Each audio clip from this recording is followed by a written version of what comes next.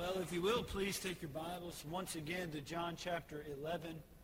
And really, what Brother Chris sang about tonight is exactly what we're meeting to do. Praise the Savior. And I hope that as a result of the service tonight, and my prayer is always that He would receive all the glory and all the honor for us meeting. I hope that because we meet tonight, you know a little bit more about Him. That the Lord would reveal Himself to you through His Word, for that's how He shows us more things about Himself. I'm glad that nobody in history, no man has ever exhausted the Bible on its wealth of knowledge. Have you ever been reading the Bible and you've read the same passage over and over again, and yet one day something just sticks out to you more profoundly than ever, and you see something brand new, and you say, well, how does that happen? Because nobody has ever exhausted the Word of God. And so while we are teaching and preaching on a very common and very preached about subject, I do believe that maybe this is the night that the Lord reveals something new to you. Not because I'm intelligent, but because hopefully I'm close enough to the Lord that the Holy Spirit's able to direct me, the man of God, as I'm in the pulpit preaching His Word. So maybe, just maybe, if you open your ears and you open your heart, God has something special for you tonight. As I said, not because of me, but because of Him. Because He wants to speak to His children. So John chapter 11, we once again find ourselves talking about the healer of the broken. And this is specifically the miracle of the raising of Lazarus from the grave. And now there is no real dispute. Lazarus was dead. And we even see that. Jesus spells it out plainly for His disciples. They were a little confused on the matter. They say, oh, if he sleepeth, he doeth well. Jesus said, Lazarus is dead. And so Jesus now goes to do a great miracle. And we have seen so far the desperate dilemma, the delayed departure, the disoriented disciples, the different delight, the deferred dependence, and the divine declaration. And so tonight, we once again find some more truths from the Word of God. John chapter 11, we begin reading in verse 14. Hopefully by now, we've read verses 1 through 13 twice. Hopefully you're familiar with what's going on. We'll begin reading in verse 14 just for sake of time. The Bible says in verse 14 of John chapter 11, Then said Jesus unto them plainly, Lazarus is dead. And I am glad for your sakes that I was not there, to the intent ye may believe. Nevertheless, let us go unto him. Then said Thomas, which is called Didymus, unto his fellow disciples, Let us also go, that we may die with him. Then when Jesus came, he found that he had lain in the grave 4 days already. Now Bethany was nigh unto Jerusalem, about 15 furlongs off, and many of the Jews came to Martha and Mary to comfort them concerning their brother. Then Martha, as soon as she heard that Jesus was coming, went and met him, but Mary sat still in the house. Then said Martha unto Jesus, Lord, if thou hadst been here, my brother had not died. But I know that even now whatsoever thou wilt ask of God, God will give it thee. Jesus saith unto her, Thy brother shall rise again. Martha saith unto him, I know that he shall rise again in the resurrection at the last day. Jesus said unto her, I am the resurrection and the life.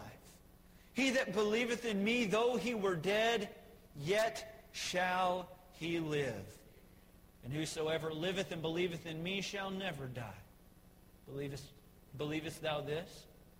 She saith unto him, Yea, Lord, I believe that thou art the Christ, the Son of God, which should come into the world. And when she had so said, she went her way, and called Mary her sister secretly, saying, The Master is come, and calleth for thee. Now we find ourselves now arriving in a new portion of Scripture. All that up until about verse 27 we have read and we have discussed. And hopefully you learned something in that study. But now we find Martha goes to retrieve her sister Mary and says, Mary, the Master is come, and he calleth for thee. Verse 29, As soon as she heard that, she arose quickly and came unto him. Now Jesus was not yet come into the town, but was in that place where Martha met him. The Jews then, which were with her in the house, comforted her when they saw Mary, that she rose up hastily and went out, followed her, saying, She goeth unto the grave to weep there. Then when Mary was come where Jesus was and saw him, she fell down at his feet, saying unto him, Lord, if thou hadst been here, my brother had not died. When Jesus therefore saw her weeping, and the Jews also weeping which came with her, he groaned in the spirit and was troubled. He said, Where have you laid him? They said unto him, Lord, come and see. Now the next verse in the Bible, it may be the shortest verse in the Bible, but is not the verse that says the least. Somebody told me the other day that in order to get through Bible college, they had to write a page-long paper. I think it might have been Bible college, it might have been high school. They had to write a page-long paper on John 11:35. I said, oh, how easy that would be. Because there's so much wrapped up in these next two words. Jesus wept. Then said the Jews, Behold how he loved him. And some of them said, Could not this man which opened the eyes of the blind have caused that even this man should not have died? Jesus therefore, again groaning in himself, cometh to the grave. It was a cave, and a stone lay upon it. Jesus said, Take ye away the stone. Martha, the sister of him that was dead, saith unto him, Lord, by this time he stinketh, for he hath been dead 4 days. Jesus saith unto her, Said I not unto thee that if thou wouldest believe, thou shouldest see the glory of God? Then they took away the stone from the place where the dead was laid.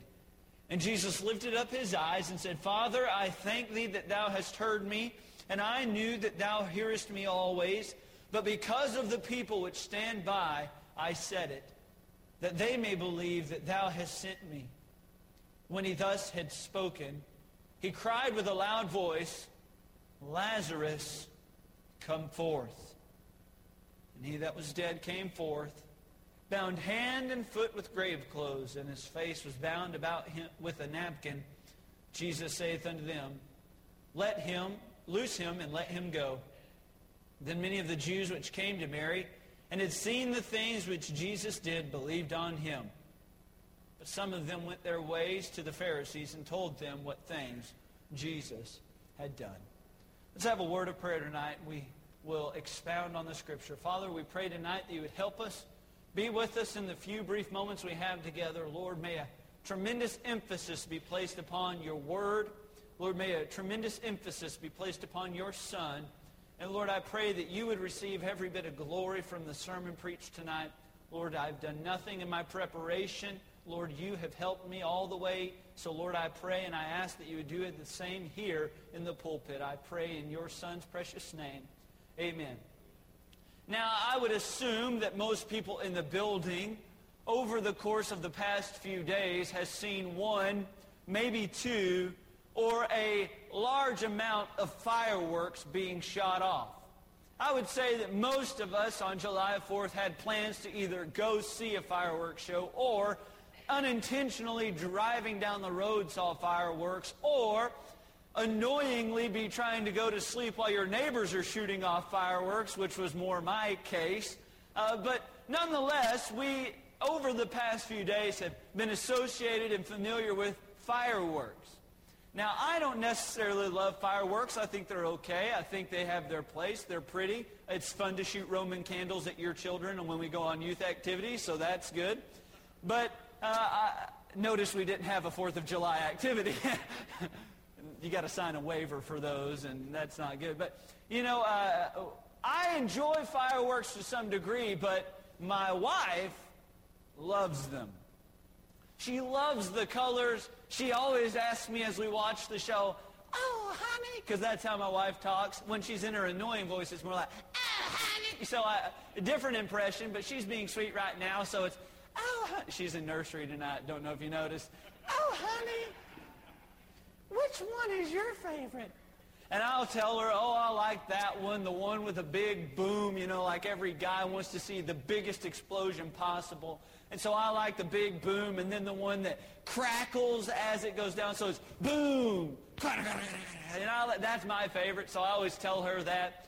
And last year we went to several Rangers games, but the one thing that we always tried doing was buying the tickets on Friday night.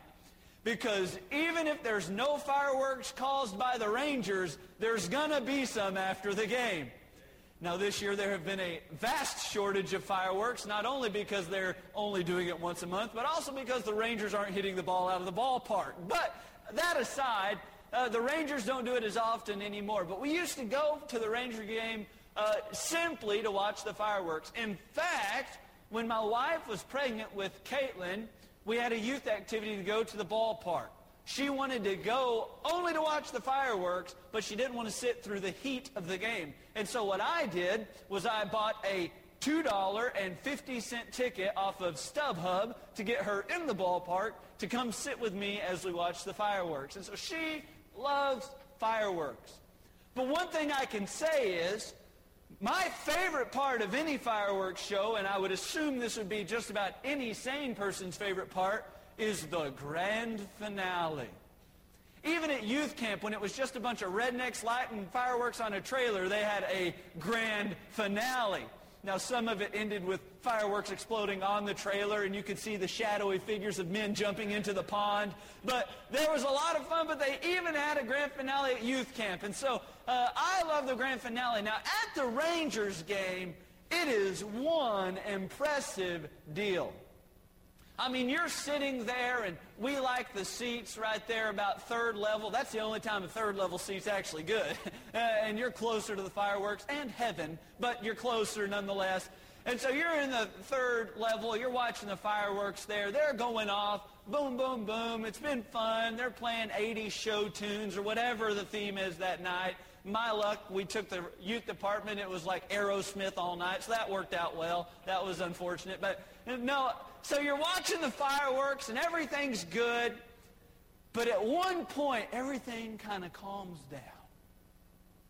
And out of nowhere, it comes boom, boom, boom, boom, boom. I hope she's signing boom. I don't know how you do that, but boom, boom. And so the fireworks are going off, and if you've ever been to the Ranger Stadium, the reason you sit in the third level is because you can feel the percussion on your face. Now, I don't know if that's really healthy, but it's awesome, because as everyone explodes, you feel boom, boom, boom, boom, boom, boom. That's hysterical right there. And so you see the fireworks, and I'm telling you, it seems like for about 10 minutes, all that goes on is firework, firework, firework, and it is just so awesome. If I had one thing to compare this miracle to, it would be a grand finale.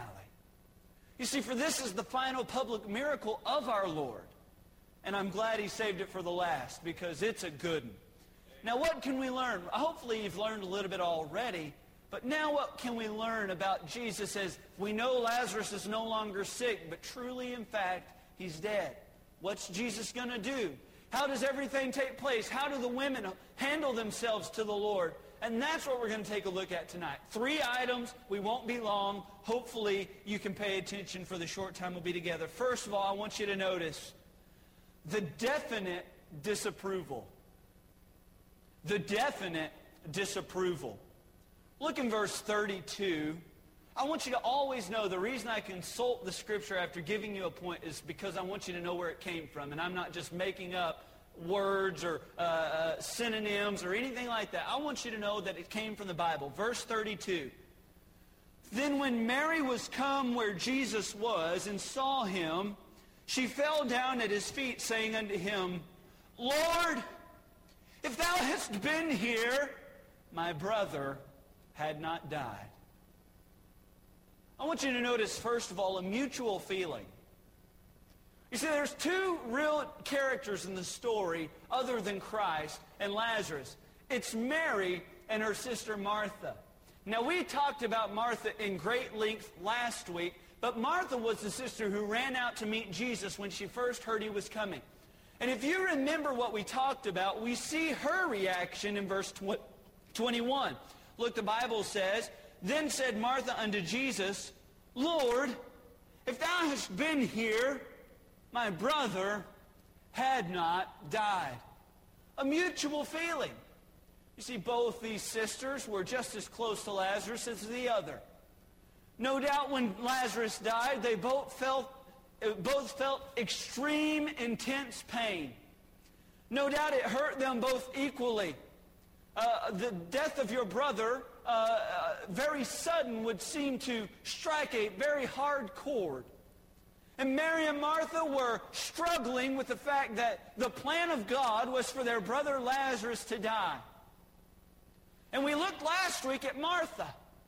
And Martha comes to the Lord, and her first words are, "Lord, if thou hadst been here, my brother had not died." And what's interesting is, now this week we study Mary, and what's her first approach? What's her first words to Christ? "Lord, if thou hadst been here, my brother had not died." See, they're both going through the same trial. And both of them have the same feelings. I don't want you to ever get the impression, Christian, that it's wrong to hurt during a trial. That's why the psalmist said, "Yea, though I walk through the valley of the shadow of death." He put it in extreme circumstances. It feels sometimes like, even if you're not dead physically, you're dead emotionally, and you're dead spiritually, almost numb when you're in the valley.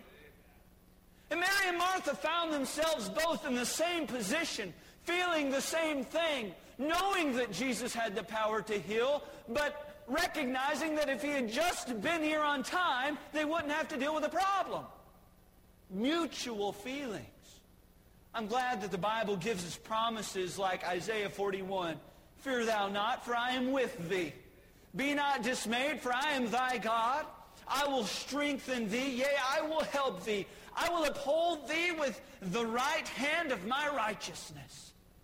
I'm thankful the Word of God has promises like that to us, but how hard they are sometimes to grab onto.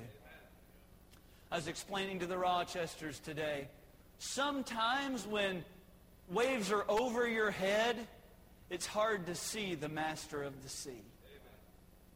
Sometimes it's difficult. Sometimes, even though the Word of God promises us that he will never leave us and he will never forsake us, sometimes it's hard. But Christian, maybe God's put those things in your life to be hard. "For when he hath tried me, I shall come forth as gold," we studied last week, Job said. So Job understood no matter how difficult the trial, God's doing something in my life. Now, if you step back and you look at this story, no doubt God was doing something in Mary and Martha's life. But if you remember, last week we spoke of Martha in a very positive light. Because even though she approached Christ and said, "Lord, if thou hadst been here, my brother had not died," she doesn't end there. Verse 22. "But I know that even now, whatsoever thou wilt ask of God, God will give it thee." You see, I look at Martha with a positive light because even though she was hurting, she trusted the healer. But Mary doesn't. You see, Mary looks at the Lord and says, "Lord, if you had been here, my brother had not died." And that's all she says. You see, even though it's okay to have hurt feelings, even though sometimes it's okay to be in despair in the valley, we have to notice the mutual feelings, but look at the misaligned faith. Martha says, "Lord, I know that if you'd have been here, my brother had not died. I know it for a fact that you could have done something, but even now I know that whatsoever you ask of God, God will give it thee." And she shows a faith that is so triumphant. And she is saying, "Lord, I know my brother can be risen from the dead." But Mary approaches Christ and says, "Lord, if you would have been here, everything would have worked out. But she doesn't show that same triumphant faith her sister does. She doesn't exude her confidence in the Lord's power or His deliverance. She says, Lord, if you'd have just fixed it. What's tempting for us, Christian, is for us to say, Lord, if you would just do this. Lord, if you would just fix it like I see you ought to fix it. Lord, if I know how this can work out, and if you would just do it. But that shows no faith in our God. You know, we try piecing together the puzzle pieces, and oftentimes there aren't enough pieces to fit together. When God is the creator of all, the sustainer of all, and He upholds us with the right hand of His righteousness, and He loves us. And He wants to do something marvelous in every valley. He wants to see you on the mountaintop, for it's in the valley and on the mountaintop His children are able to glorify Him. God wants to help you. But we see here, Mary doesn't show the same faith her sister Martha does. You remember Elijah? I mean, the old prophet of God who stands up on Mount Carmel, and I believe, and you can believe whatever you want. I said this last week, I'm preaching, so I can believe whatever I want, and you're a believer, and you can believe whatever you want. But I believe in the Old Testament there could not have been a more dramatic scene, maybe the Red Sea, but I don't believe there's a more dramatic scene than Mount Carmel. Jezebel's prophets cutting themselves, screaming. Not only did they do that, but they went to the extreme that they jumped on the altar willing to sacrifice themselves for their God. And Elijah just sitting over there with his feet propped up saying, guys, you about done yet? And Elijah says, hey, bring some water over here. Wet the altar. Do it again. Do it again. And he basically calls down fire from heaven. And that day, Elijah slew all the prophets of Baal, Jezebel's prophets. He did this amazing work through God's power. I believe one of the most dramatic scenes in the Bible. Now, if you continue reading, what happens? Jezebel begins to pursue Elijah. And she says, Elijah, you mark my words. This same time tomorrow, I'm going to do to you what you did to all my prophets. Elijah gets a little scared. He begins to get a little frightened at what's going to take place. After all, Jezebel has all the power in the land. She can do whatever she wants. So Elijah retreats. And he flees into the wilderness. And let me say this. There's nothing wrong with retreating to the wilderness as long as you do the right thing when you're there.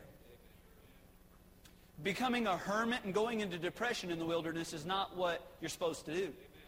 See, Jesus went to the wilderness to retreat and for spiritual strengthening. So did Moses. Paul found himself in the wilderness. But Elijah finds himself in the wilderness and he gets depressed. And he says, Lord, just take my life. Can you believe a man of God, somebody who just saw that fire fall from heaven? It was his voice that called the fire. Can you believe that just a few days later he's saying, Lord, just kill me now. It's too much. You see, the point I'm trying to make is there was a queen or there was royalty trying to kill Elijah, and in the face of that opposition, he cowered down. But let me remind you of David. See, for there was one day when David found himself in a cave. Saul pursuing his life, wanting to kill David. That was his ultimate goal, because David had been anointed king of Israel now. Saul didn't like it, and so Saul's pursuing David. Everybody says, oh, Saul has slain his thousands, but David his 10,000. So Saul becomes angry. He knows God's hand is on David, and Saul resents that. So Saul is seeking after David's life. So David one day is retreated into a cave. As I said, there's nothing wrong with retreating as long as you do the right thing while you're there. David's in the cave, and what happens? Saul goes in to the same cave David's in. Many of you recall the story I'm speaking of. Saul goes into the same cave, and all of David's mighty men say, David, God has delivered Saul in your hand. This is your chance. He doesn't have his army. This is the time when you can take matters in your own hands and do something. If you remember what takes place, David cuts a cloth from Saul's garment. Saul leaves the cave, and it strikes David's heart that he cut even a cloth against the Lord's anointed. And essentially what David says is, I should have showed more faith and trust in my God. I shouldn't fear what Saul's going to do unto me. I should trust in the Lord. The point I'm trying to make is David had royalty seeking for his life, and there were two very different reactions.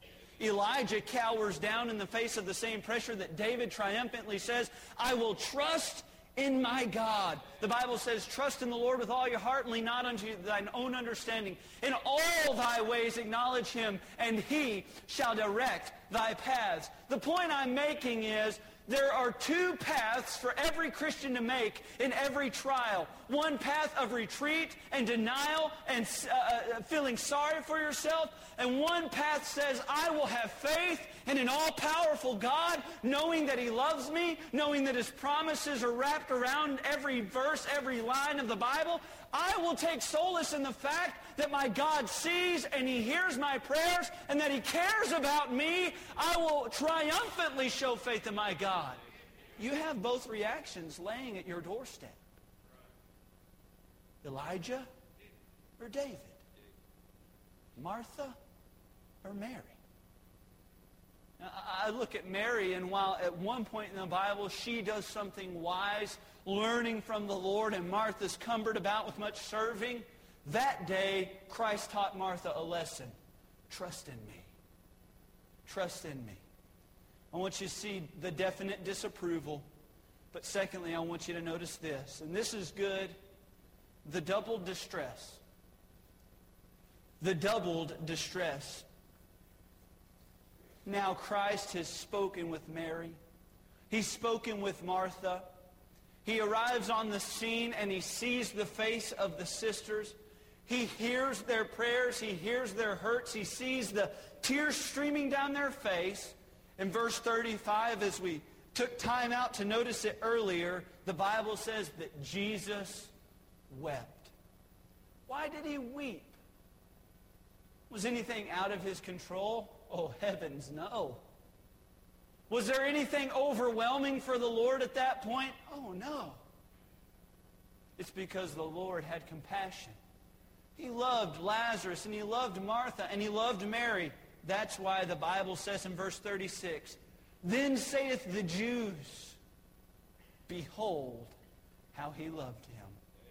I want you to notice three things about the double distress. First of all, he saw her pain. He saw her pain. Verse 33, When Jesus therefore saw her weeping, and the Jews also weeping which came with her, he groaned in the spirit and was troubled. You see, as a kid, I got into a lot of trouble. I got into trouble the day I hit my sister in the face with a wiffle ball bat. I got into trouble, well, really, that's the only time I can ever think. I was a really good kid. Man, no, I'm just kidding.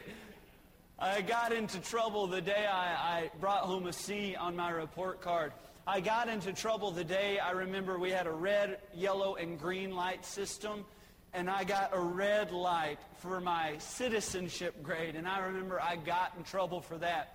I got in trouble the day I took a younger a kid in the church and I gave him a purple nurple. If you don't know what that is something that you will have to Google later. Be careful when you Google it. And so I did something to another individual that my father did not approve of and didn't like. So I got into trouble that day. I got into trouble when we were at Jackie Sanders' hunting ranch, and we were all having a good time, and I took a pillow, and we were supposed to be doing good, reading our Bible because we're on a deer hunt. That makes sense or whatever. And so I took a pillow, and I hit a kid over the head with it, and his head came down and hit a bedpost and busted his lip. And so my dad said, okay, Andrew, for your punishment, you're going to have to go read Huck Finn. And I said, no! And I got in trouble that day. Now, how many of you would agree, hey, you've been in trouble in your life, whether it's your employer, whether it's your spouse, whether it's you get in trouble occasionally. But let me make clear The trouble that I'm speaking of is quite different than the trouble that Jesus found himself in. You see, Peter was in trouble when he was sinking in the sea. You see, there's a lot of people in the Bible who get in trouble and need help from God. Jesus needed no help. You know why he was troubled? He was troubled. He was groaning in his spirit. He was struggling because he saw the hurt on their faces. He saw what they were going through. And we've said this once. We've said it a dozen times in this series. Christ sees all, knows all, and feels everything you're going through. Christian, I don't care if every person in this room betrays you, even the person sitting closest to you. There's one who will never leave you nor forsake you. There is a friend that sticketh closer than a brother, the Bible says, and his name is Jesus Christ. He sees what you're going through. Not only did he see her pain, he shared her pain. Verse 35, he saw her weeping, and his reaction was then to weep.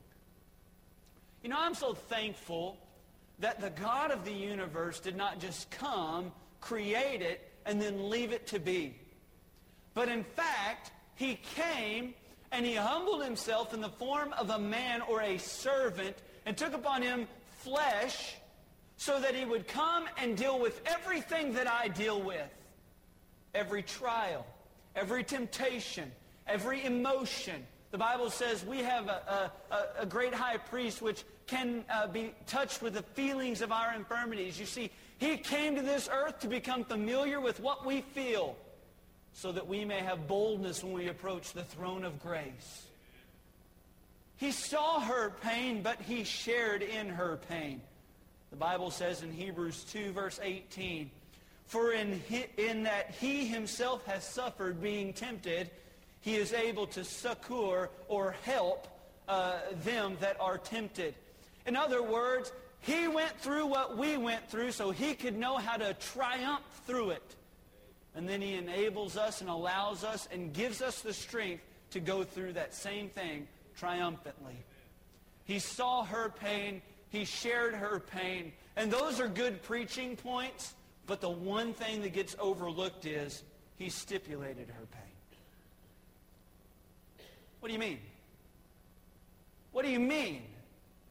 I want you to look earlier in the chapter in verse 4.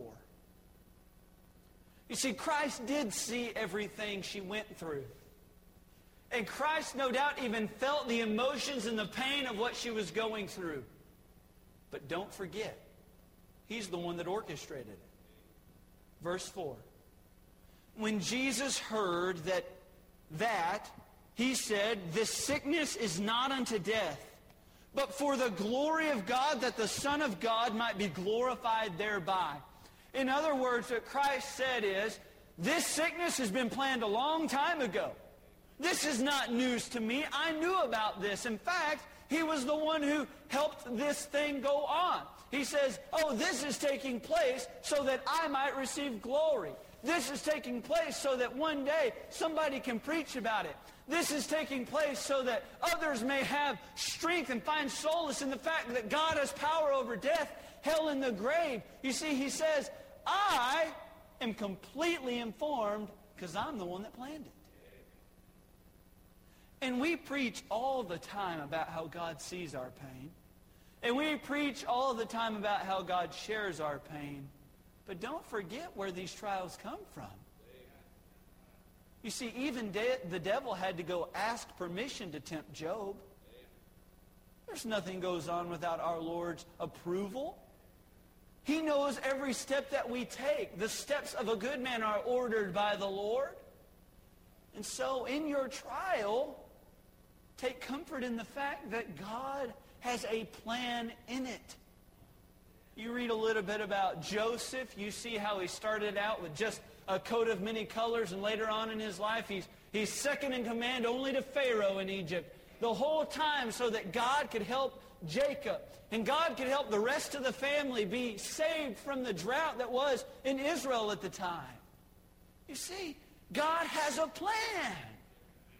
We think that we've got this thing figured out, and we can't see 3 seconds in the future, much less years in the future.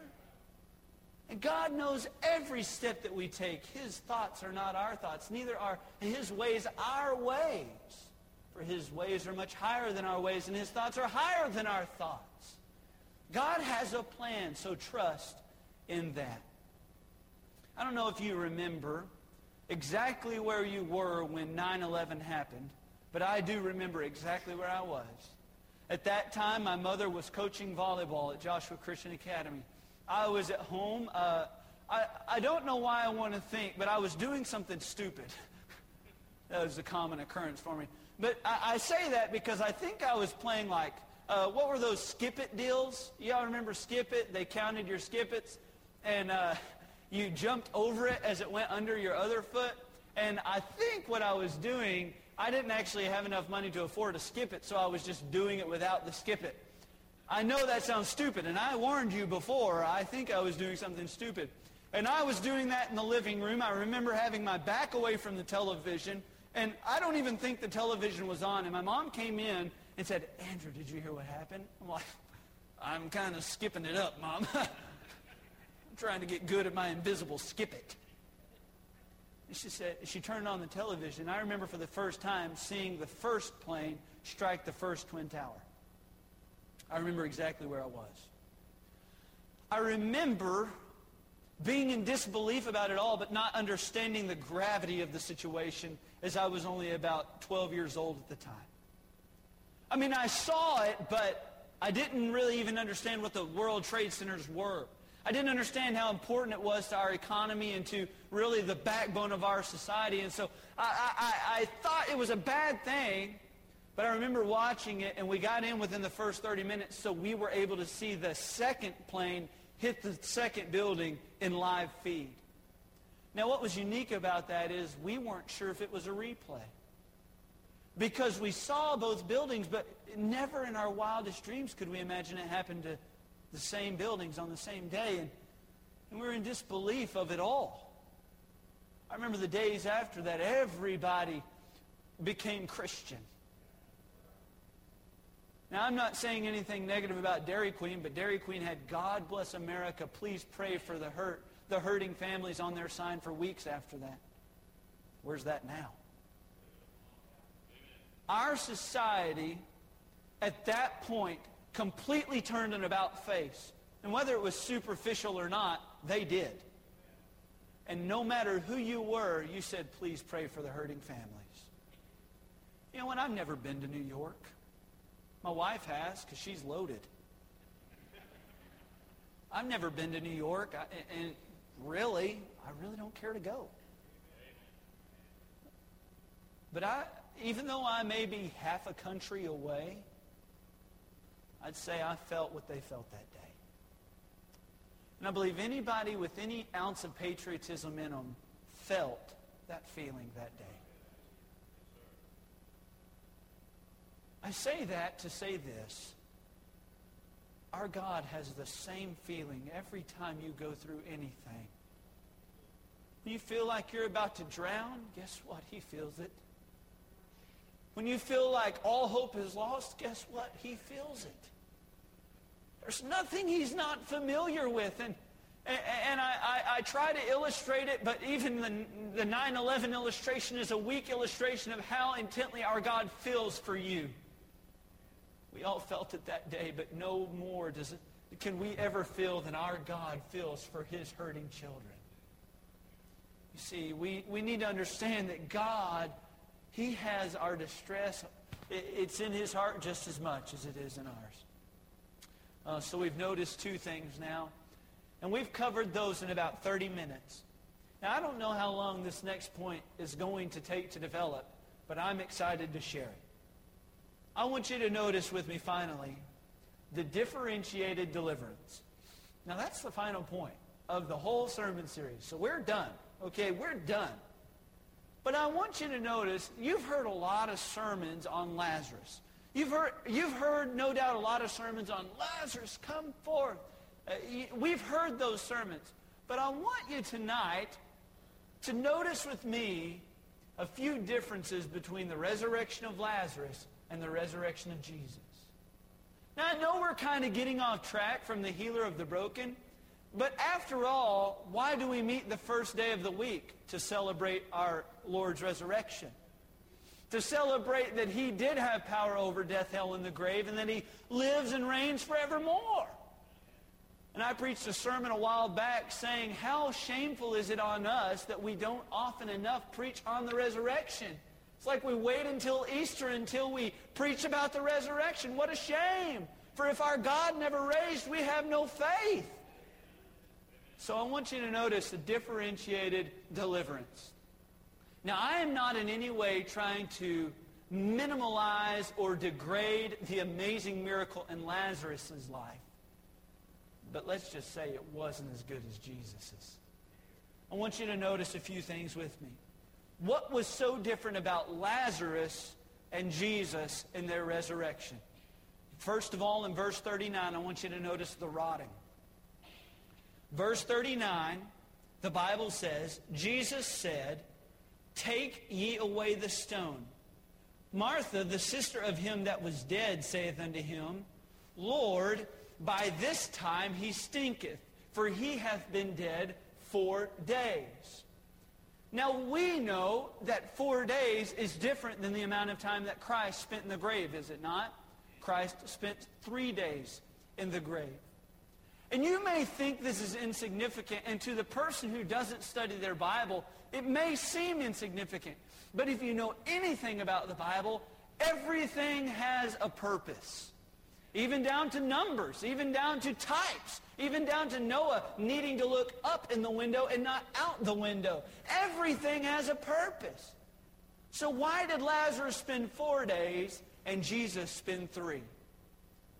Because in the Old Testament, it was prophesied that Jesus would not rot or that he would not decay. 3 days he was in the grave. The Bible says in Mark 16, then arose Peter and ran into the sepulchre. Stooping down, he beheld the linen clothes laid beside themselves. Psalm chapter 16, verse 10 says, for thou wilt not leave thy soul in hell, neither wilt thou suffer thine Holy One to see corruption. In other words, you will not allow Jesus to see decay. 3 days, not 4. Everything has a purpose. In Acts, we even see in Acts chapter 13 a confirmation that this promise was kept. Verse 34, and as concerning that he raised him up from the dead, now no more to return to corruption, he said on this wise, I will give you the sure mercies of David. Wherefore, he said in another psalm, now notice this, thou shalt not suffer thine Holy One to see corruption. And so the Bible, all the way back in Psalms, promises that Christ would not decay, that he would not corrupt, but that he would raise before that process took into place. The difference is that Lazarus did not need to be pure. Lazarus could rot, and Jesus could bring him back. But see, there was nothing impure about my Savior. Even down to the life he lived and the lamb that represented him, he is pure. So if Jesus had seen corruption, he would have felt impurity. But my Savior came forth pure as can be, holy as can be. He rose on the 3rd day, not the 4th. Now that's one thing we need to note, the difference in the rotting. Secondly, I want you to notice the difference in the rock. The difference in the rock. Verse 41, the Bible says this. Then they took away the stone from the place where the dead was laid. Then they took away the stone from the place where the dead was laid. I want you to notice that this was done in human power. There was a stone covering the grave of Lazarus, very similar to how it would have been in Jesus. I don't believe it was the same, but I believe it was similar. There was a stone there, and they commanded that the stone be moved away so that Jesus could get in to see Lazarus. But that's not the way it happened with Christ. No man rolled the stone away. In fact, when Mary Magdalene and Mary, the mother of Jesus, approached the grave with spices on the third day, they were wondering themselves how they were going to move the stone because they couldn't do it themselves. The Bible says in Mark chapter 16, verses 3 and 4, and they said among themselves, who shall roll us away the stone from the door of the sepulchre? They didn't know because it was far too large for them to do it. So how did Jesus' stone, how was it removed as opposed to how Lazarus' was? The Bible tells us exactly who moved the stone in Matthew chapter 28.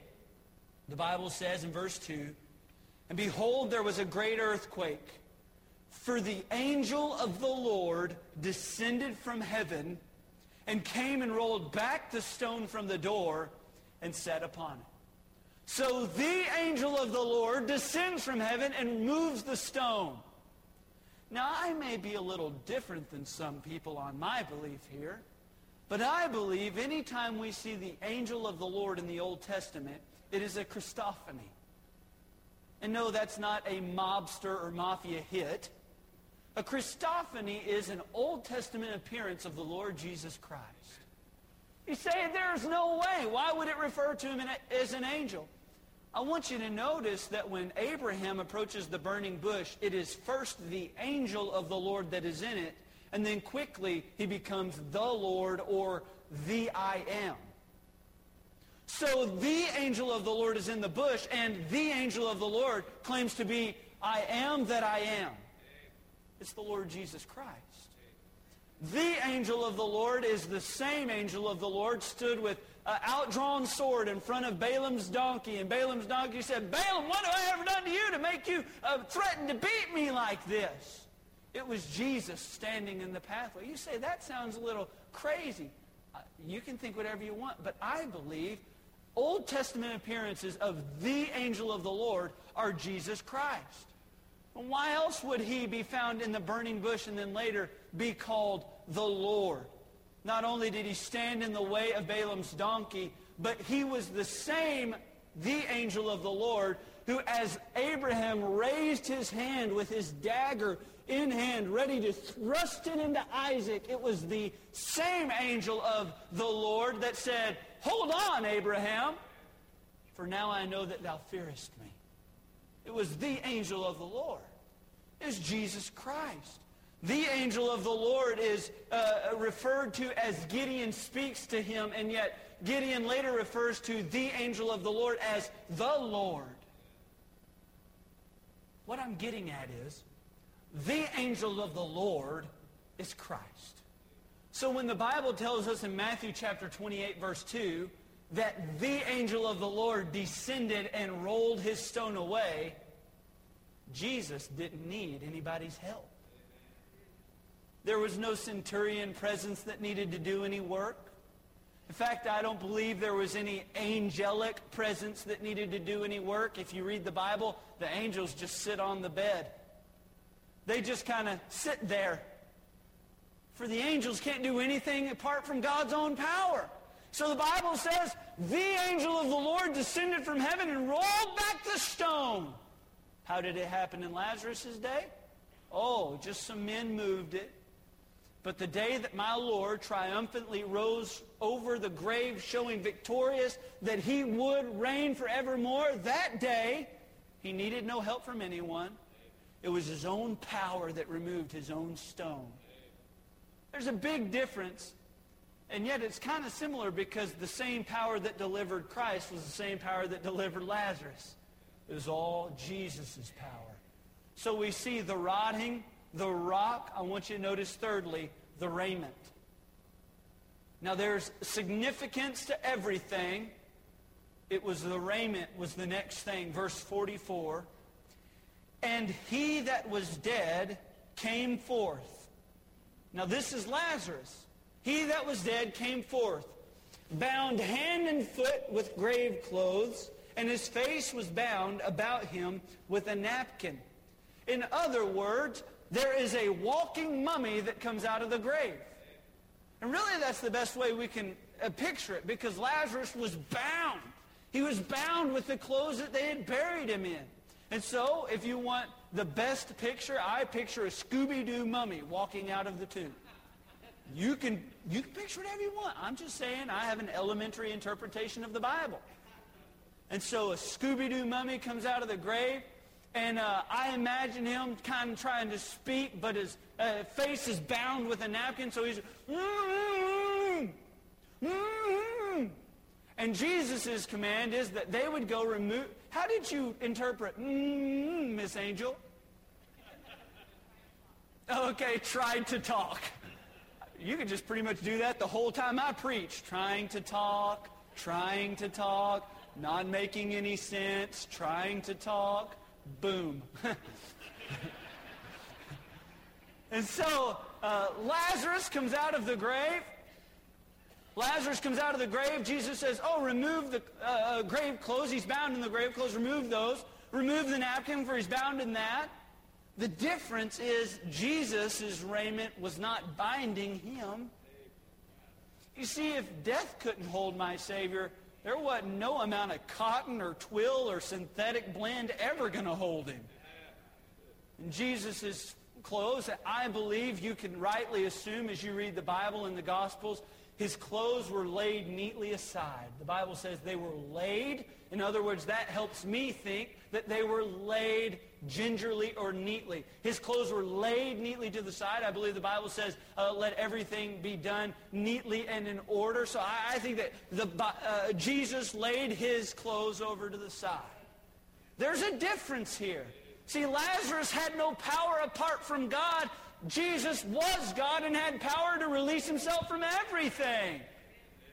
There's a difference in the raiment. And finally, I want you to notice, and we're almost done, I want you to notice there is a difference in the rag. A difference in the rag. Look in verse 44. The Bible says, and he that was bound came forth, bound hand and foot with grave clothes, and his face was bound about with a napkin. The Bible says in John chapter 20, verse 7, that Jesus also had a napkin involved in his burial. However, his napkin was much different than Lazarus in the fact that Lazarus still was over his face, and Jesus is, the Bible says in verse 7, and the napkin that was about his head, not lying with the linen clothes, so they were set apart, and the napkin was set apart, but wrapped together in a place by itself. So you got the clothes over here and you've got the napkin over here. They're apart from one another and yet they're both neatly folded. What's the significance? Is there any significance? I believe everything has significance in the Bible. And I believe sometimes I'm not intelligent enough to pick up on it, but everything has purpose because that's my God. And so the clothes are here, the napkin's here. Can I ask you, maybe you know the answer, maybe you don't. If you get up to go to the restroom while you're dining, how do you tell the waiter that you're not done with your food?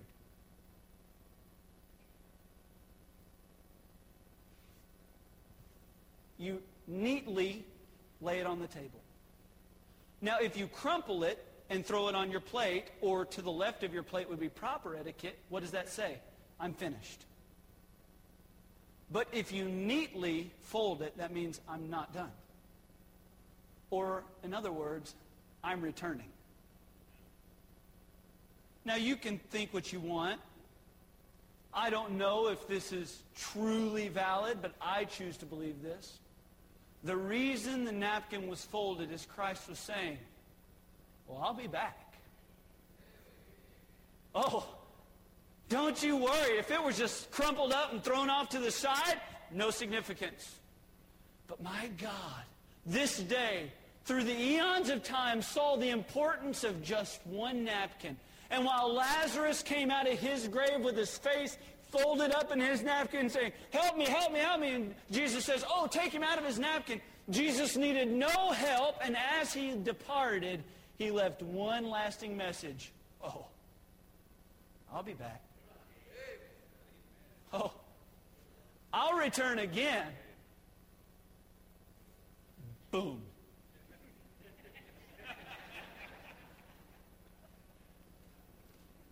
What I was saying earlier before the offering is, I want to be a man who looks forward to the appearing of my Savior. I want to live righteously enough that I'm not ashamed when he comes back. I want to do for him what I've been put on this earth to do, which is spread the gospel message every chance, every opportunity I have, so that when he returns, and I was telling my wife the other night, I said, honey, you know why our bed's facing the east? She said, well, that's the only way it would fit in the room. I said, no, I'm much more spiritual than that. So that when my Savior comes back like a thief in the night, I can just stand up and look him in the face. Now, I was lying. But I wish I were that spiritual. I wish I looked forward every single day.